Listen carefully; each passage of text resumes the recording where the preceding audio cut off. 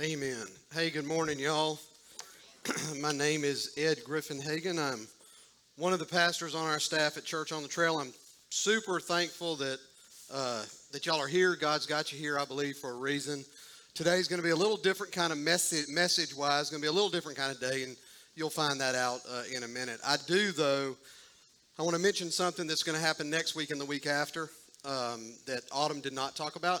We're going to have our rally days next Sunday and the Sunday after, which is where really every way to connect within our church family will be represented in the hall out there. Little tables, and there'll be life groups, growth groups. The different ministries will be there. The different places that you can serve in the church. Really, because people ask how do I, if you just are visiting for the first time or the second or the third or the fourth time, and you don't really know how to connect. Now on the other side of that wall, there's some big square postery looking things, and that is the different ministries in the church. But it's gonna be a special time next week and the week after where there'll be people out there to discuss the different ways to plug in and the different ways to connect within our church. So look forward to that next week and the week after. And Autumn did mention this to you about the baby bottle boomerang, which is really fun to say that kind of fast. But that will culminate next week on Father's Day. And so I do want to remind everybody again that to bring those baby bottles back, and don't be bringing them back up in here empty. And cash will go in there too. It doesn't have to just be change. You can fill it up with $100 bills, and we'll give all of that to Sound Choices, which is an incredible ministry in Columbus. So I just want to remind you of that. So, y'all, last week we started a new series in a journey that we're taking through the book of Acts, through Luke's second volume, the book of Acts, and today we're in Acts chapter 2. We started that last week, but the series is called Birth, and you kind of figured out a little bit of the way that name came about last week, and that'll build over the next couple of weeks. But last week we looked at the first 3.5 verses, and you probably hadn't heard a pastor say we're going to preach through 3.5 verses, but that's what we did, and we're kind of starting today in the middle of verse 4, which would be 3.5 verses in. But last week we came away with two or three takeaways probably from last week's message, and if you remember, it's the coming of the of the Holy Spirit. And so takeaway number one was this: that when a man or a woman comes to faith, when a man or a woman at the end of the day says yes to the offer the Lord makes, to the salvation offer that the Lord makes, then when that happens, he or she personally experiences the coming of the Holy Spirit in their life. It's a personal, individual thing. You feel that, you experience the indwelling of the Holy Spirit. Number two, when this happens, when a person, a man or woman says yes to the offer that the Lord makes, he or she is positioned into the body of Christ. He or she is placed into the body of Christ, into the church. When I say the body of Christ, we're talking about when somebody says yes, they are placed into God's church, and you don't feel that, you don't experience that. That is last week I think I used the term judicial. That's a judicial action that takes place in heaven. Do I sound real bassy, or is that just me hearing this? Okay. So when you're saved, you're placed into his church. You're positioned into his church.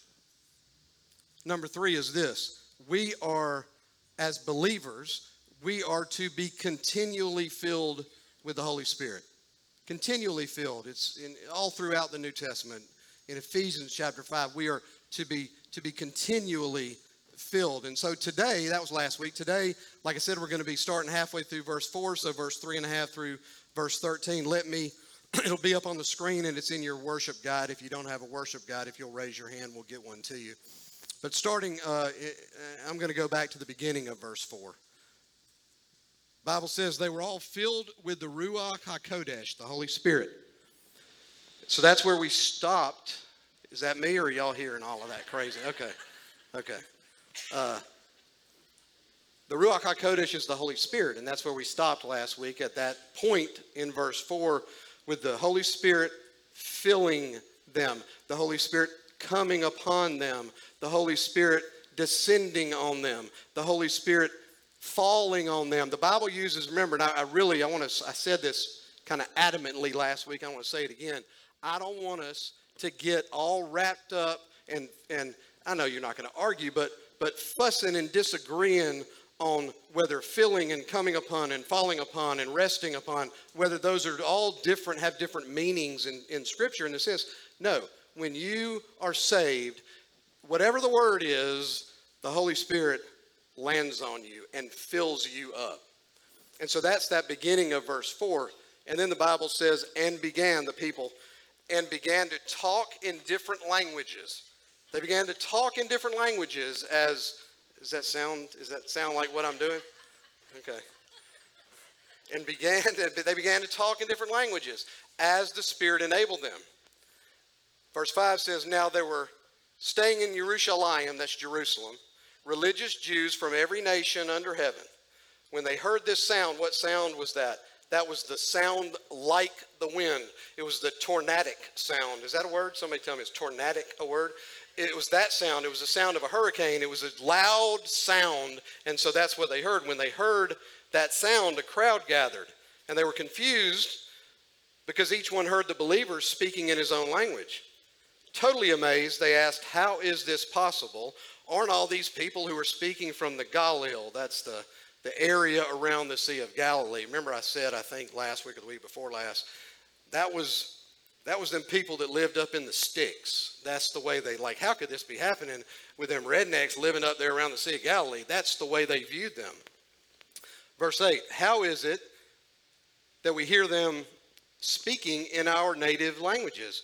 We are Parthians and Medes and Elamites and residents of Mesopotamia and Yehuda, that's Judah, Cappadocia, Pontus, Asia, Phrygia, Pamphylia, Egypt, and parts of Libya near Cyrene, and visitors from Rome, Jews by birth and proselytes. A proselyte is someone who was born Gentile but became Jewish.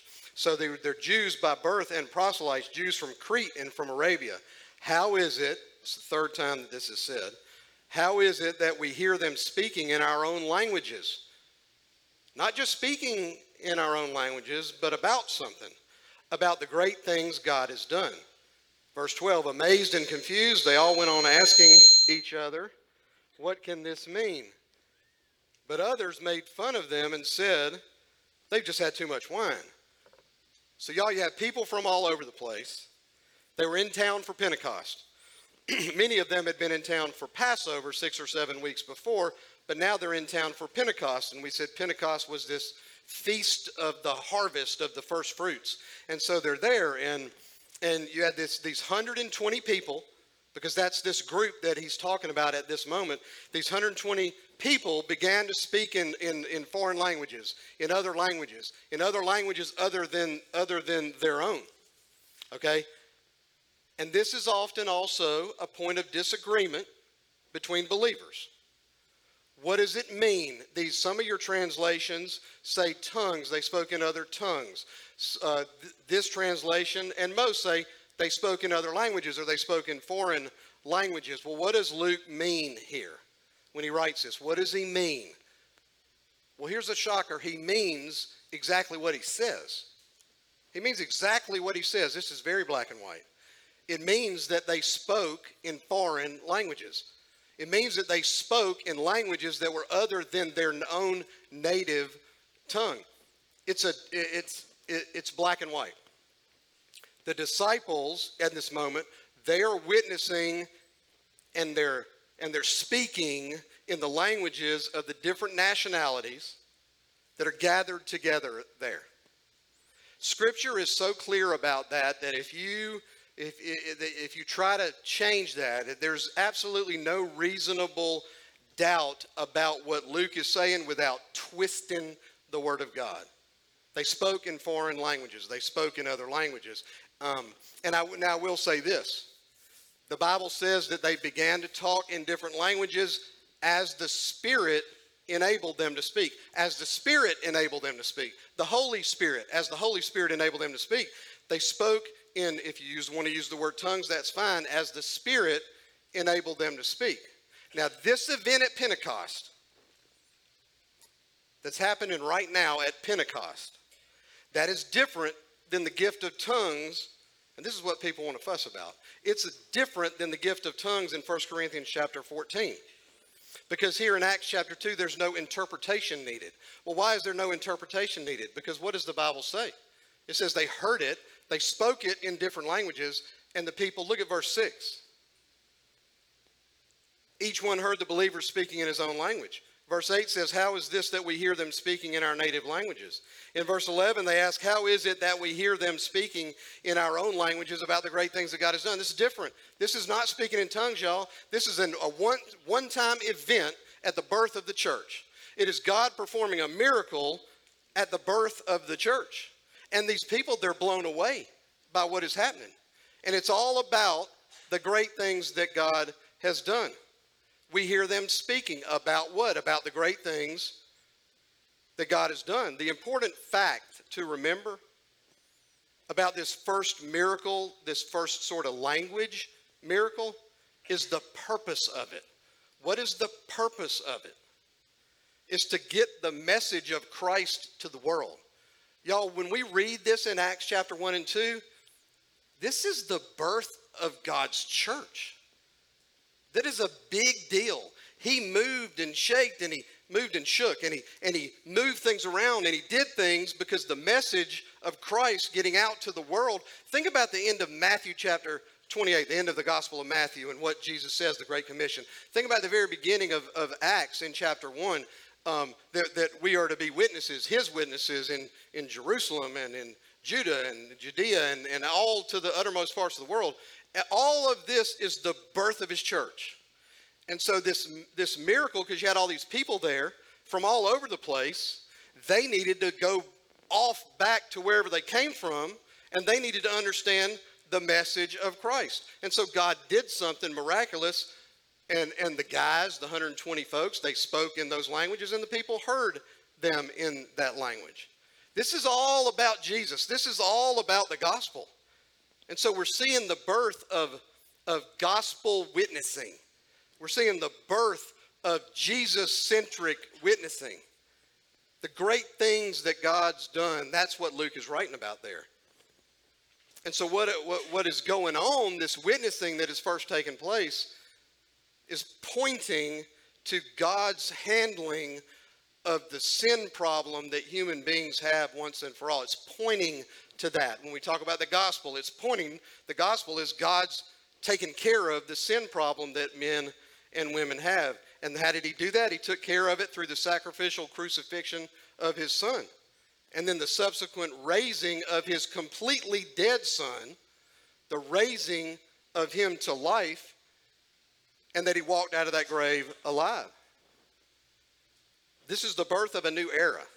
It is the era of gospel-centered witnessing. And so this gathering of nations that's taken place at Pentecost, it is a perfect platform for launching the mission of the church. For launching, that was all teed up. God teed it all up perfectly to launch the worldwide mission of his church. Now, so we have begun to see, and we'll continue to see, that Luke's record of the birth of the church and the early years of the church throughout the book of Acts, that it is mind-boggling. Some Christians read about these supernatural events like the foreign languages here in Acts chapter 2. And they wonder, why does he not still do that? Why does he not still do miracles like that? Why doesn't that happen anymore? I'm going to say this. Sometimes in our obsession, in our desire to see what we would define as a miracle or a sign and a wonder, sometimes, maybe even often, we miss the forest for the trees, y'all. We forget about the greatest miracle ever. They were singing about that just a minute ago. The greatest miracle ever is the miracle of a changed life. It is the miracle of a changed life. So many times through Scripture, Paul writes about being a new creation. The old has passed away and the new has come. The miracle of a changed life is the greatest miracle ever. When an abusive father, you just think about this, an abusive father who is genuinely transformed into a gentle, compassionate man, is that any less wonderful than seeing somebody who is crippled stand up and walk? No. Which is impressive more long term? The sound of this rushing wind that happened once at Pentecost? Or a crazy, self-centered woman who is transformed into a compassionate servant who serves Christ for the rest of her life? Y'all, do not downplay the role, the significance of Jesus changing human lives. And we get to witness that stuff. When we say somebody is saved, that's a big deal. It is a big deal. And you see, I've just heard people say it so many times, they look different. It doesn't mean all of a sudden, they said that to me, which didn't mean he looks like Matthew McConaughey now. That's not what that meant. It was this countenance. That word countenance? It's like the countenance on his face is different, or the countenance on her face is different. They're different. Well, what's different about you? Well, Jesus changes everything. And so don't get all fanatical and crazy and obsessed about, walking outside. God, I'm going to need for you to show me. If you're really there, I'm going to need for you to pull that tree up out of the ground and throw it across the street. No, I'm going to need for you well, my left leg is shorter than my right leg. I'm going to need for you to lengthen them out and make them both the same size so that then I'll believe. No, there are walking, talking miracles in all of our lives. In friends or in family or sons or daughters or mamas or daddies. When a heart changes, it is the most amazing miracle ever. It is. Amen. Somebody said amen. Thank you. So with that said, I've asked a few people to and this is what's going to be a little different about today. I asked a few people in our church family to share some stuff with us. And so I asked two of them to come up now. One of them, I had the video yesterday because Jonathan Carastory, he had to, ultimately had to work today. Found out Thursday or Friday that he had to work today. But we're going to share his story with y'all via video. And then we're going to talk to a couple other folks. I want y'all to come up and you can hit that video now.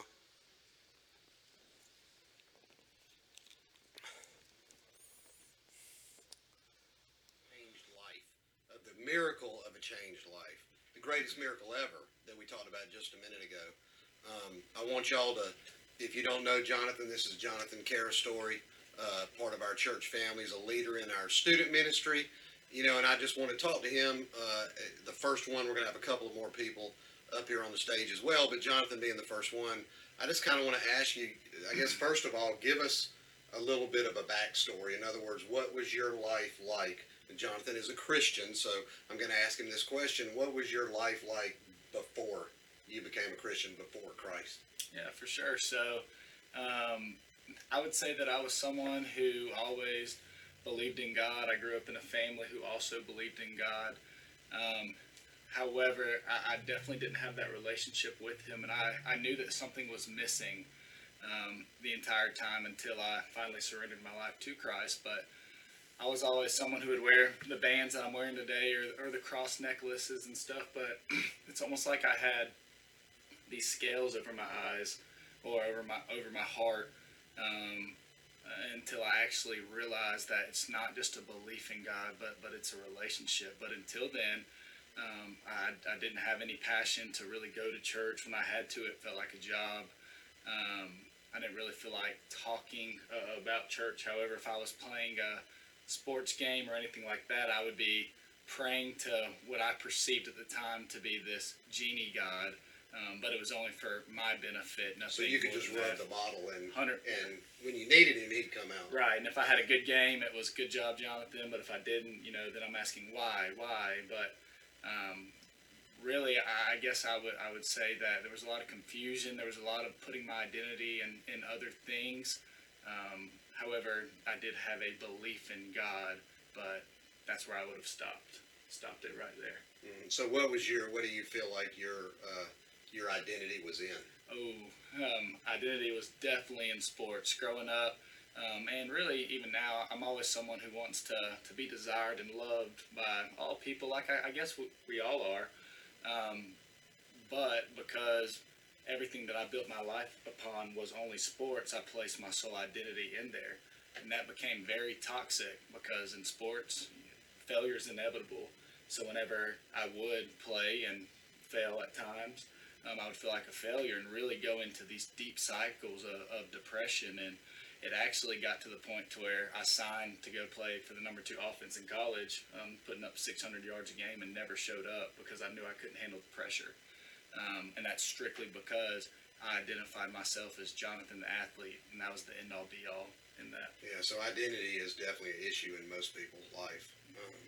You told me a story one time about, I don't know, it was a long touchdown or something, and you did something on the way down the sideline in your helmet. Tell them that little story. Yeah, so it would get to the point to where I would have to take Tums before games because I would literally the crippling anxiety that I would have and the performance expectations that I placed on myself to where, hey, if you don't have a good game right here, you're going to go back to that kid in elementary school that was bullied that nobody cares about because only people care about you as an athlete. To where I would, vomit before games and got to the point to where we were playing a team that I knew that we had to beat, and I was so nervous the whole time, vomiting on the sidelines before kickoff, and was trying to hold it in throughout the game, and was luckily able to run a 79-yard touchdown. And it's like I was able to release everything, as nasty as that sounds, as I was running. It's something I'll never forget. But on a serious note, I knew that there's something going on here. There's an issue that you're battling with, but I really kept it to myself and didn't want to open up to it because I thought that I needed to be strong and this and that. Like, you're supposed to be this athlete that everybody knows, and I kept it all in, and it was very, very toxic on my life. Lots of depression that came along with it. Roger. All right, so Jonathan, that's a little bit of the of the backstory of growing up, I guess, a little bit. Tell me about how it came to be that you ultimately repented of your sin and got saved. The Lord saved you. Yeah, for sure. So I think I said that I turned down my scholarship opportunity even though I signed. I just knew that I put so much pressure on myself that if I couldn't handle the high school level, how am I going to handle the number 2 offense in college? So instead of filling the void with God, because I didn't know at the time, I continued to try to fill that temporary void and went off to the University of West Georgia with some of my friends and just had a very, very bad toxic lifestyle with that. And to keep it short, I was pledging a fraternity, and there was a pledge retreat that we had and did a lot of dumb stuff and ended up in a really bad car accident. And as I was talking to the sheriff of Carrollton, who's been there for, I think, 13 years, he tells me to count my blessings and, that you shouldn't be here right now. And I remember staring off into the distance and clearly, and really the only time it's ever happened to me, like I could hear God speaking to me and through me, the exact words of, "Can you hear me now?" And I just remember breaking down into tears. And what I always tell people is it was at that moment that even though I didn't know anything, I just knew the basics, I realized everything. And I knew that I wasn't desiring God and approaching God in the way that I should be, which is a true relationship with Him. And because I've had to work hard for everything in my life, I'm always someone who likes to be in control. And God had to put me 50 yards into the woods with And there were people in the car with you, right? 3 people in the car. Yep, no seatbelts on, going 60 miles per hour. I fell asleep on the wheel, and we went through a telephone pole, split it into multiple pieces, and we're about 50 yards into the woods, and there were these 2 trees that were the perfect distance as my car was going through that stopped the car from going into the denser parts in the woods. Now, if you've seen pictures of my car, you know that we hit some trees. We definitely hit a telephone pole. But God was truly with us and saved us. It was truly a miracle. So that was a physical saving, 100%. and a heart change. Yeah, it's the weirdest experience I've ever been through because I was unconscious when we hit on impact. But I literally felt this presence over us in the car that everything's going to be okay. Like, I knew I messed up. But I just remember thinking, I get goosebumps thinking about it, that everything's going to be okay. And it was, by the grace of God.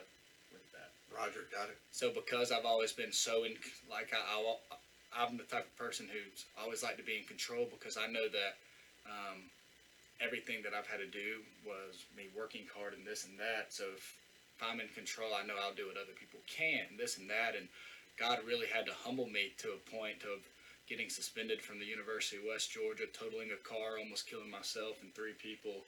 And there's no control in there. And the only thing I could do was surrender.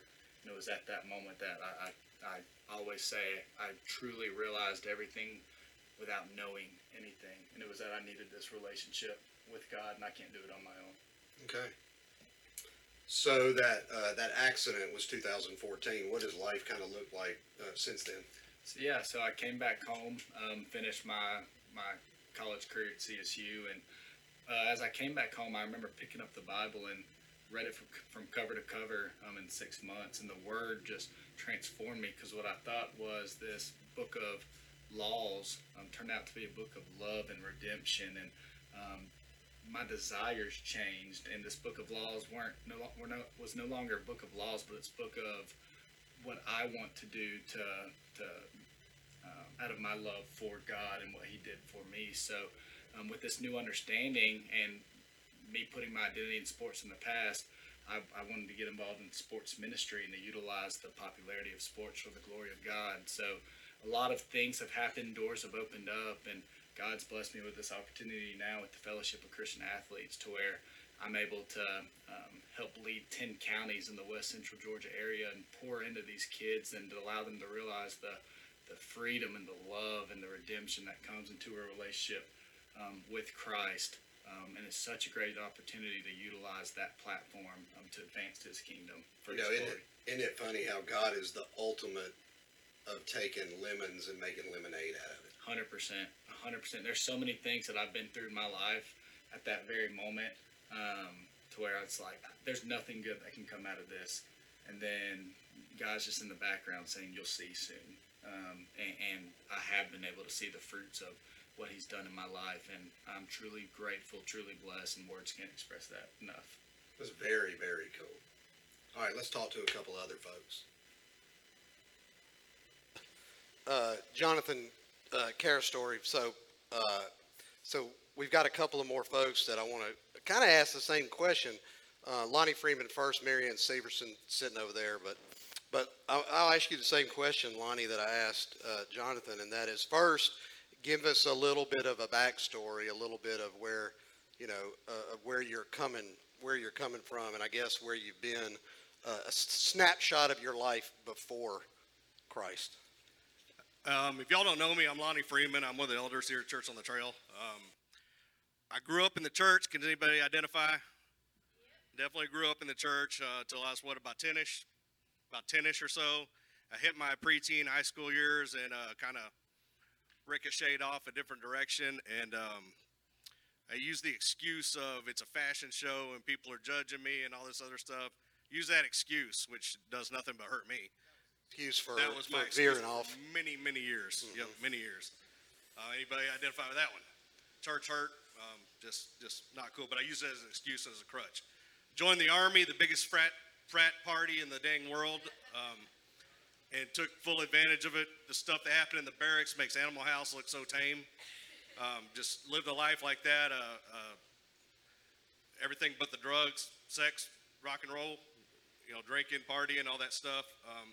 Met my lovely wife, Patty, pulled me out of, started lining me up.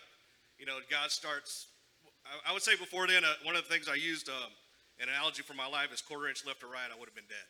There are so many things that happened to me, high school all the way through my Army career, where it was quarter-inch left or right, I wouldn't be sitting here talking to y'all. Patty started lining me up, saying, hey, man, we're going to church, you need to come with us, and slowly getting me back into it. Pretty much a train wreck, man. It was my life before being saved, but about the only way to describe that one is a train wreck. Didn't know it though. Didn't know the dumpster fire going downhill. Didn't really realize it. Probably sitting on top of it going woo. So how long were you in the Army? Did you go in the Army when you were 18? 19, yeah. 19. After I had 2 senior years because of poor decisions. Y'all caught that, right? 2 senior years. I grew up on the border of Mexico, and there's no drinking age in Mexico. So 2 senior years. You're right. And so how long were you in the Army? I was in the Army. I went the full 20 years. And how long were you in when you met Me Patty? and Patty met, I was 10 years in, I believe, whenever me and Patty met. Where I was going with that, y'all, is he lived that lifestyle for a long time. Yeah, This yeah. wasn't a 10-month thing. It was a 10-year thing. No. It Right, was okay. Okay. going hard in the paint, man. All right. Tell us how, obviously the Lord used Patty to play some role in all of that, which he does. Men are dumb and I'm at the front of the dumb line.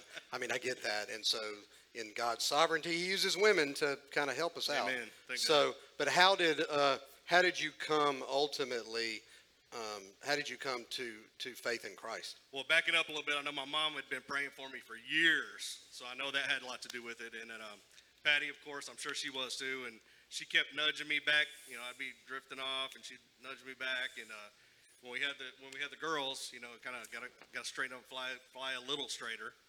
I'll fast forward a little bit. We were here October 13th, 2017. I thought I was taking my daughters to see Matthew West, and walked out of there saved. I thought, Walked in lost. walked in lost, walked out saved. I thought I was doing something for my daughters, which ended up doing something eternally for me. But yeah, So would you say that those prior 10, 15 years before 2017, this is going to sound weird, y'all, but would you have said, if somebody said, Lonnie, in the course of conversation, are you a Christian, would you have said yes? I may have said yes, but due to ignorance, I wasn't saved by any means. I mean, I'd been to church and I knew all the Bible stories because, like I said, I grew up in the church, and I wasn't saved, didn't know what saved was, I guess you would say. Mm-hmm. And I might have said, I would have definitely said I believed in God, but the Christian, a Christ follower like I know the definition of now, would have been no, but I may have said I was at Sure. that time. My Sure. dog tag said Christian. If that says anything. What did? My dog Oh, tag. your dog tag. Mhm. Oh, okay. It didn't say anything wazoo. It said Christian. Okay. Okay. So that happened in October 2017. So how Correct. old were you? Oh shoot! Don't make me do math. In your late 30s. Late 30s. Yeah. So, okay. So that's a long, I mean, I was 36, so I get it. I would say, and look this up if you don't know the song, "Sound of a Life Changing" by Matthew West. That was the defining moment right there. Listen to that song when you leave here. Write it down. It's awesome. But that kind of narrates what happened. And so it was, in late 30s when ultimately God grabs a hold of your heart. Yep. And you were saved, actually saved. Amen. And so look, growing up in the church, he said it. Jonathan said it, right?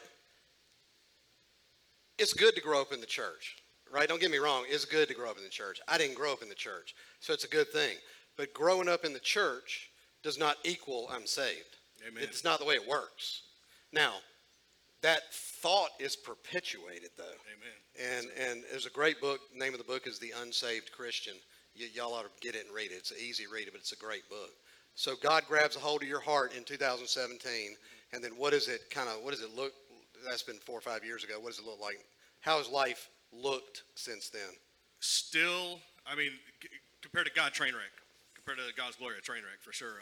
Definitely not perfect. Definitely still slip. I'm not I know I need Him because it's messy.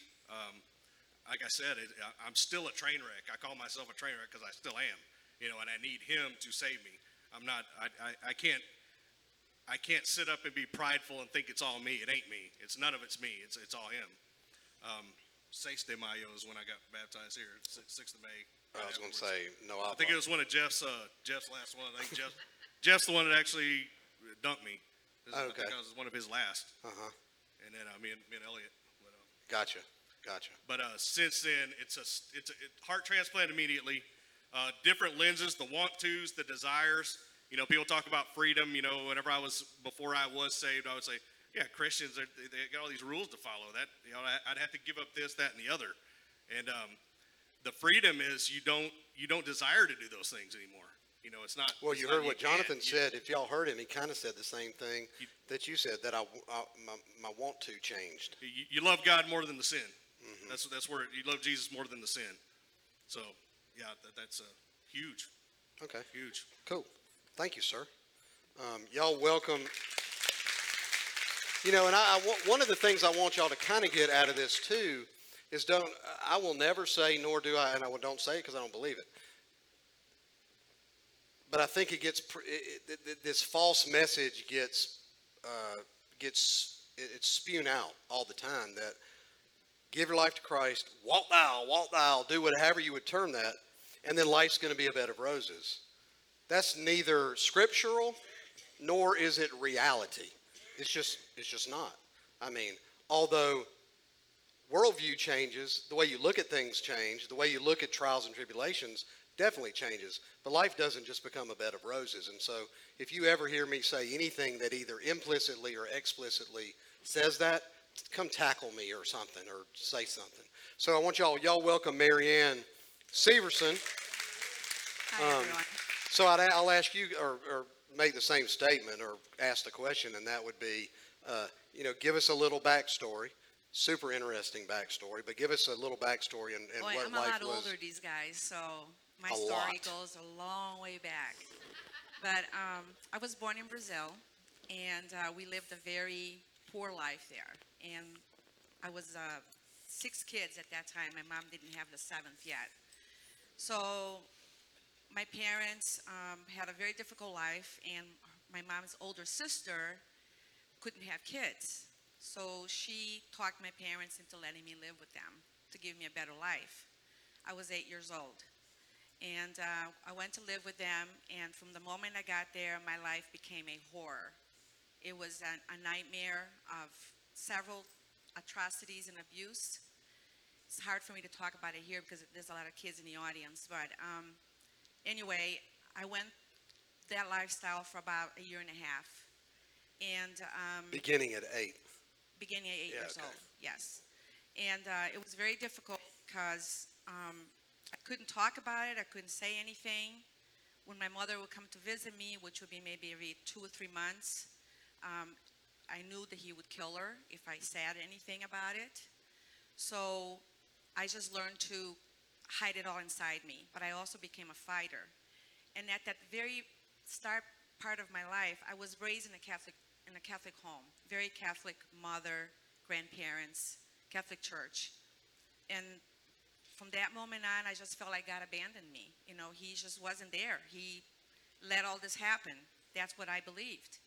And as I grew up, my parents were then trying to get to the United States, and they were going to leave me there. And by the grace of God now, today, I know that, they let me come with them to the United States. But during that time, I thought, okay, well, all that is stopped now. I don't have to worry about it anymore. Well, I was very, very wrong. Because at that time, when I was around 10-ish, my aunt, my mother's younger sister, was going to move in with the same family. And I didn't want that, what happened to me, to happen to my little cousins. So that's when I went and told my parents. And that's when my nightmare really began. Because now I became, people question, why did you let that happen? And so forth. So my feeling of worthlessness became a real big pattern in my life. Depression became a huge pattern in my life. And over the years, the Catholic Church let me down tremendously. I never ever really talked about much of what happened, but when I tried to a priest, it was, you just have to leave it in God's hands and don't talk about it. Don't bring it up. Things like that. So now I've come into my teenage years, and that's when I introduced myself to how to end my life. And I attempted it 4 times. And each time I just felt let down more and more by the people around me, by mostly the Catholic Church, because I turned to the church a lot. I used to go and light candles.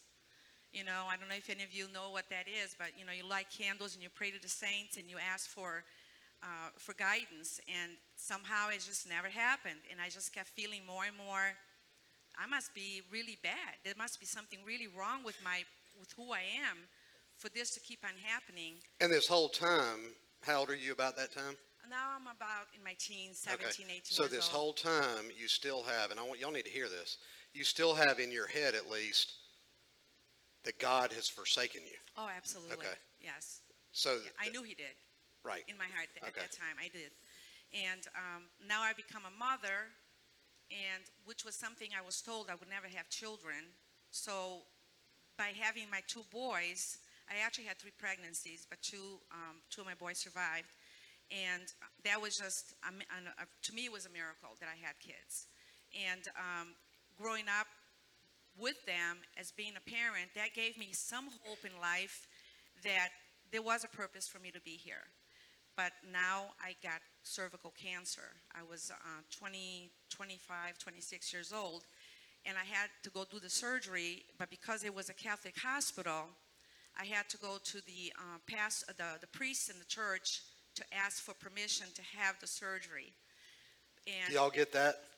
Because she was of childbearing age. And Yes. correct me if I'm wrong when I Yes. say it. Yes. And so the hospital wouldn't do it.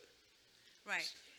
They wouldn't do it because my purpose in life was to bear children. And by me having the hysterectomy to get rid of the cervical cancer, I wouldn't bear children anymore. So I asked the priest, well, If you're dead, you can't bear children either. I'm sorry? If you're dead, you can't bear Exactly. children either. And I asked them, I said, well, what's going to happen to my boys if I'm not here? Well, God will provide. So that was their answers. And, so my beginning of battling the church started around that time.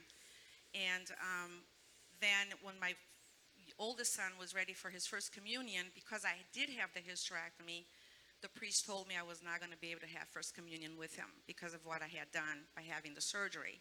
And I told him, well, guess what? You don't give me communion up there with my son, you're going to have a crazy woman turn around and raise Cain in your church. So they gave me the first communion. And so my life was battle after battle with the church, and depression was a huge factor in my life. I had to live 2 very separate personalities. One, trying to be a good mom, trying to be a good wife, and the other, which was constantly drowning in depression. And continuing wanting to die, that was my constant companion, that somehow the people that I loved would be better off if I was not there.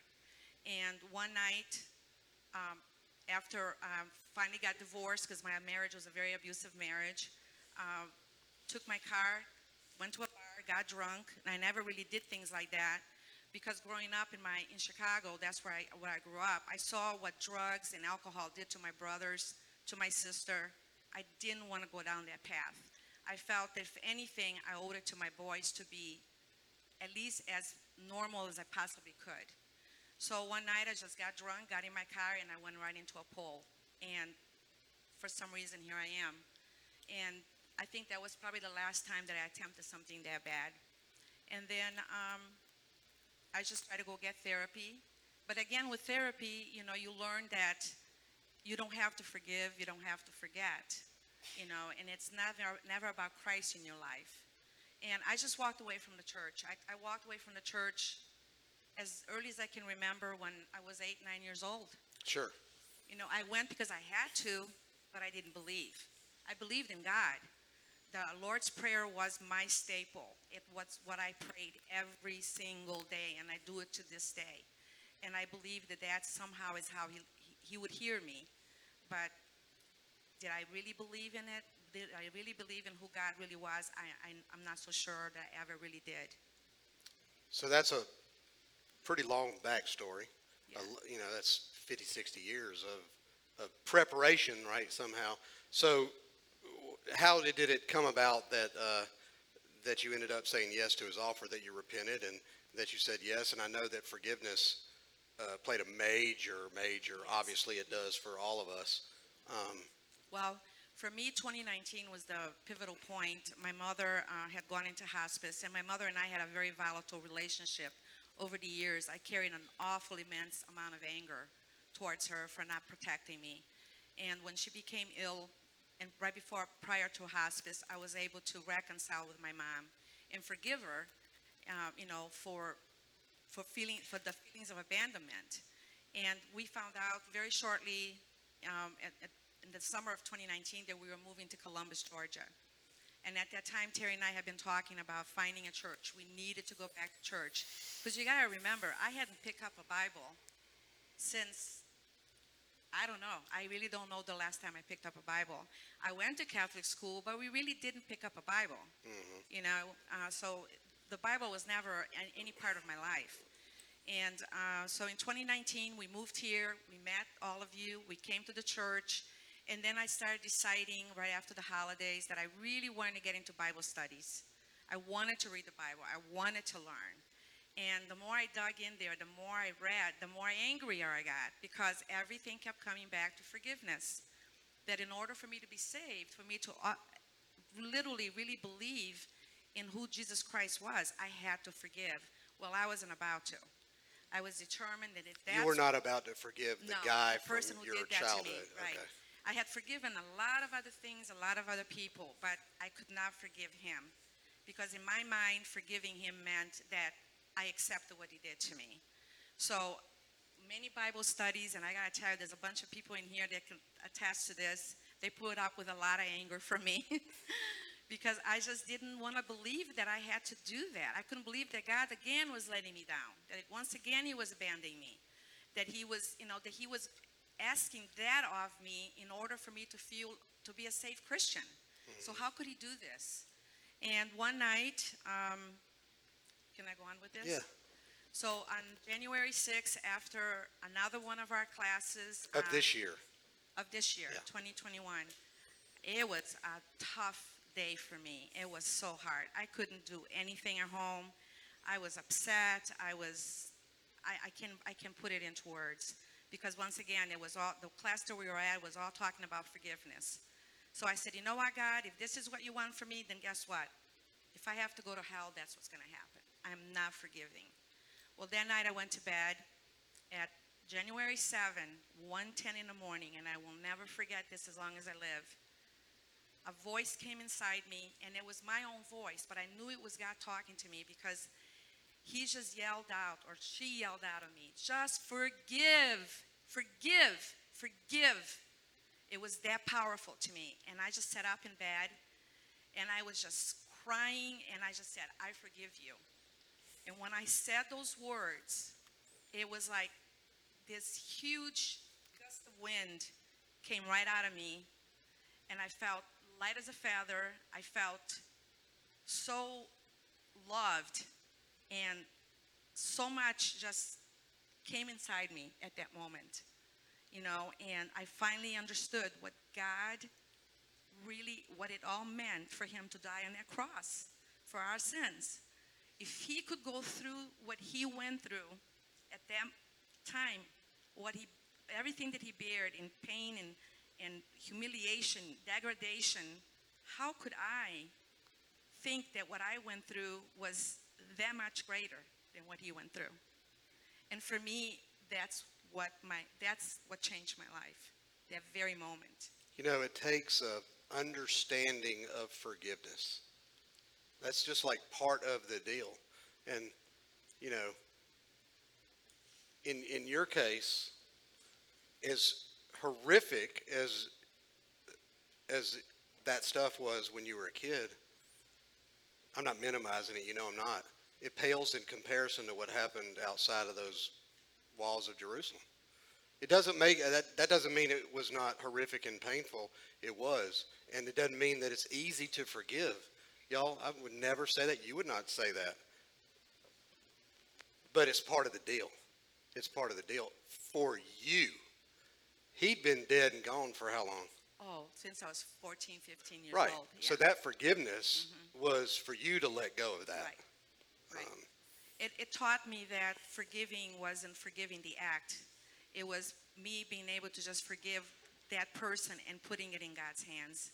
Let God now take over. Let him do what he must. So, and that was a huge lesson. And it's so sad because if I had listened, because over the years, I had a lot of Christian people bash me over the head, to read the Bible, to give God a chance. And no, I did everything I was supposed to. I was a good person. I lived a decent life. I didn't do the drugs. I didn't do the alcohol. So, no, I'm fine. But I really, really wasn't. Because Sure. depression it debilitates you. It Yeah. cripples you. Right. It really does. So that was just a few months ago. How have the last few months? Oh, it's been Yeah. amazing. For me, I have become a certified trained volunteer at the Sexual Assault Support Center in Columbus. I love going there, being able to be a force in helping women and men who are abused, to help them, cope and manage through interviews with the police, attorneys, just help them. And, you don't judge. Everybody has a story. Everybody has a reason why they get to the point they do in their lives. I know that I could have been so many things. I could have gone down so many paths. And God did protect me. He was with me. He never did abandon me. So for me, it's been an incredible, incredible journey. I can't tell you that I haven't had spiritual warfare. I kind of have a few weeks back, because now I just want to learn so much. And for me, the biggest thing is discerning right from wrong, and walking the right path. Sure. Well, all right, y'all. We appreciate y'all being up here and being so open. So open. Y'all can do it. Thanks, man. One of the things that permeates everybody's story, permeates Marianne's, permeates Lonnie's, was all over Jonathan's. If you're a Christ follower, it's in yours. And I think Jonathan used the word redemption. God fixes broken stuff. That's Southernese for what redemption is. He makes things that are messed up right. He takes things that are broken and repairs them. And so those are all stories of redemption. And you heard one of them say about Scripture. I viewed it as a book of rules and regs and laws. And are there rules and regs and laws in that? Well, of course there are. Is it a book of that? No, it is a beautiful, redemptive history. And when I say that, and that's kind of theological sounding, y'all, but when I say redemptive history, it is a history of God's yearning for man's heart. And it's this story of him redeeming that along the way. And there's just hundreds of metaphors and examples, historical examples of God redeeming things. You think that it's happenstance that Marianne runs into what did you run? Did you run into a telephone pole? That she runs into a telephone pole and is still here. You think it's just happenstance that Jonathan runs into a telephone pole, breaks it into 3 pieces, goes 50 yards into the wood without seatbelts on, and is still here? If y'all saw his car, you would say there is absolutely no way anybody survived that. You think it's coincidence and happenstance and randomness that Lonnie lives like a thug love you, bro, that Lonnie lives like a thug from 18 to what, probably 28, 29, something like that, and is not dead? Y'all, we don't serve a God of randomness. We don't. Now, all of those struggles, that's why if you noticed, I kept saying, well, how long did that last? So it wasn't like, for him, it wasn't like that was a 10-month thugness. It was a 10-year thugness. For me, it was 36 years, right? For, Marianne, I'm not going to tell her age because I'm kind of scared of her. So, but Marianne lived a lot of life before she came to Christ. But y'all, it doesn't matter.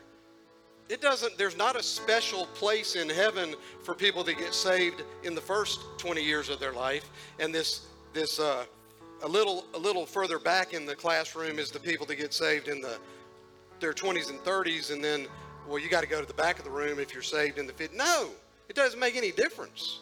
It's all throughout Scripture. It doesn't make any difference. And so I just want us to know when a life changes,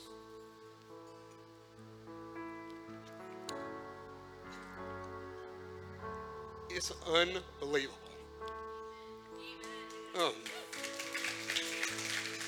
And when I say it's the greatest miracle, it is. It's just, and he has a purpose for you. And do you know that purpose when you're 15? Probably not. Do you know it when you're probably not. Do you know, I didn't know it till I was 36. You know, do you know it when you just probably don't. But here's what you can trust. Marianne believed a lie for 50 years. That God had forsaken her. Never. Never. He will never forsake you. And you can be in what feels like the pit of absolute hell. He will never forsake you. And you will be in the midst of trials. And you will go through depression. You can go through anxiety. You can go through just horrible things. He will never, ever, ever, ever forsake you. Tell the devil to get the hell away when he gets in your ear and tells you that God that you profess belief in has left the building. No, he hasn't. No, he hasn't. So again, the miracle of a changed life, man. The miracle of a changed life. And that's available to us right now. I mean, it is available right now. It's it's as simple as turning away from the sin, turning towards him, confessing with your mouth that he is the Lord, that he did pay a price on that cross. And there was total, absolute forgiveness. And then he walks out of that grave alive. If that's you today and you do believe that, I'm not even going to say, I'm going to say, don't go to bed tonight without considering that offer. Just don't go to bed tonight if you're not a Christ follower. Just think about it, pray on it, look at his word, and consider the offer. Y'all pray with me. Lord, we love you today. We thank you for being a heart-changing God. That you have the ability to just, at the end of the day, live inside of us and just give us a new perspective on life. Lord, a new heart, new lenses to look at the world through.